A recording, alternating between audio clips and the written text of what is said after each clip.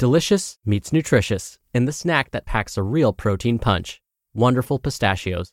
Each 1-ounce serving of Wonderful Pistachios has 6 grams of protein, giving you over 10% of your daily value and making Wonderful Pistachios one of the highest protein nuts. But perhaps more than that, I love all of the flavors they have.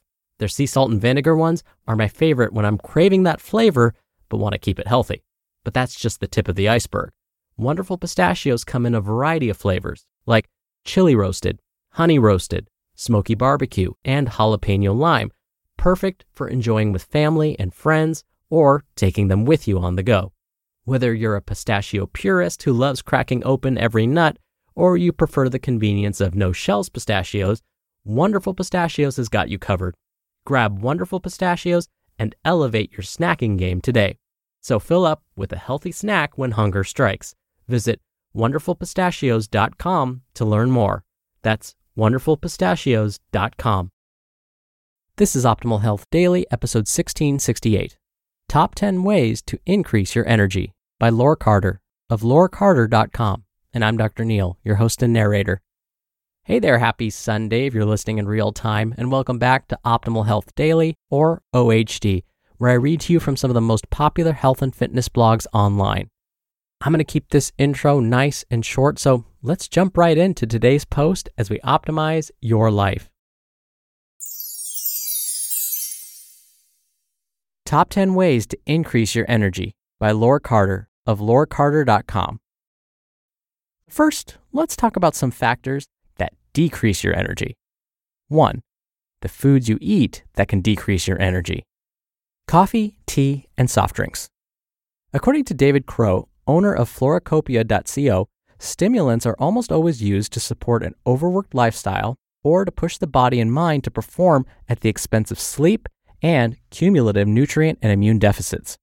Coffee and tea in certain circumstances may hide a deep fatigue. They may be putting a Band-Aid on a gushing wound. As a result, we may be even more deprived because we haven't addressed the core of the issue. Processed foods. Too many processed foods that contain simple sugars or excessive amounts of salt can also decrease our energy.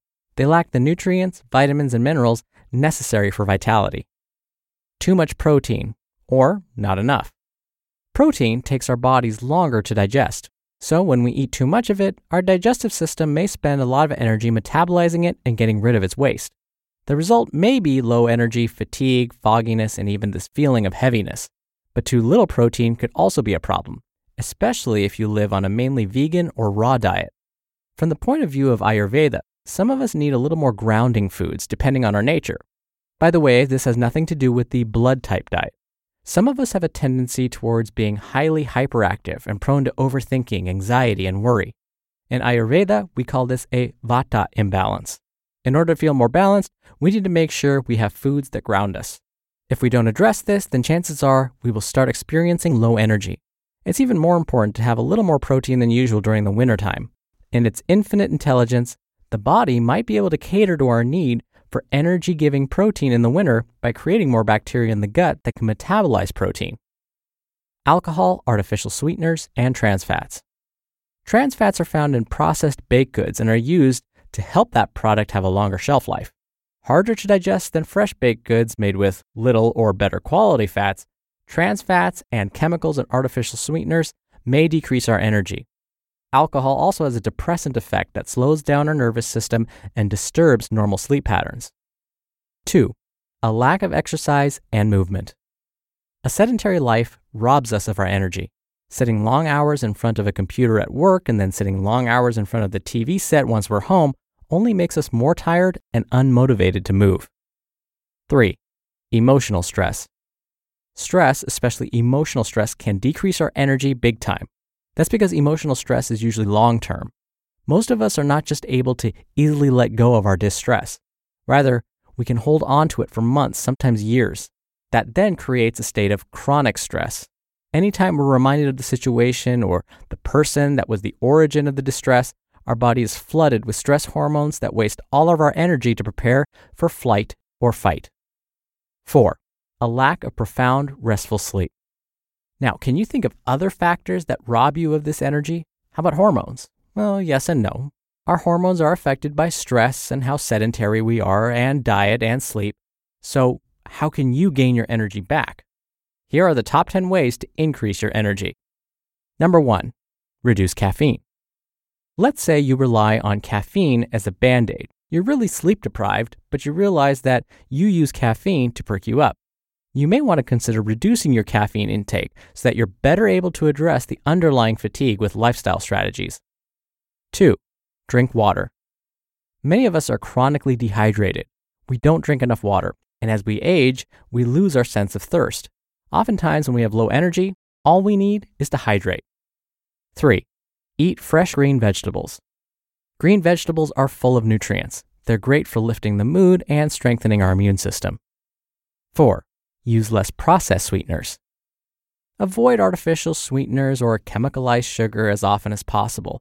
If you do use sweetener, consider honey, maple syrup, or sugar, coconut palm sugar, and whole fruit paste. But of course, use those in moderation. 5, get physical activity. Start with simple activities like walking or even a yoga class. Start with 15 minutes a day and increase 5 minutes every week. 6, get more sleep, rest, and relaxation. Go to bed a little earlier. Studies show that you don't get the same kind of rest when you sleep from 12 a.m. to 8 a.m. when compared to if you had slept from 10 p.m. to 6 a.m. Take a break from your hectic life. Disconnect from social media for a day. 7, evaluate the amount of protein you eat. Fill your plate with well-cooked and spiced green vegetables like broccoli, zucchini, cauliflower, collard greens, and spinach. 8, take time for self-care. Find activities that make you feel good. Take a bath, get a massage, watch your favorite movie, read an inspiring book, or whatever you enjoy. Learn how to do something new. 9, practice spirituality. Find ways to connect with your spiritual nature. Pray, meditate, listen to affirmations, go out in nature. And 10, surround yourself with like-minded people. Seek out people in your life who support and love you unconditionally. Hang out with people who inspire and elevate you. So, what's one action step you can take today to increase your energy? You just listened to the post titled Top 10 Ways to Increase Your Energy by Laure Carter of laurecarter.com. When you're hiring, it feels amazing to finally close out a job search. But what if you could get rid of the search and just match? You can with Indeed.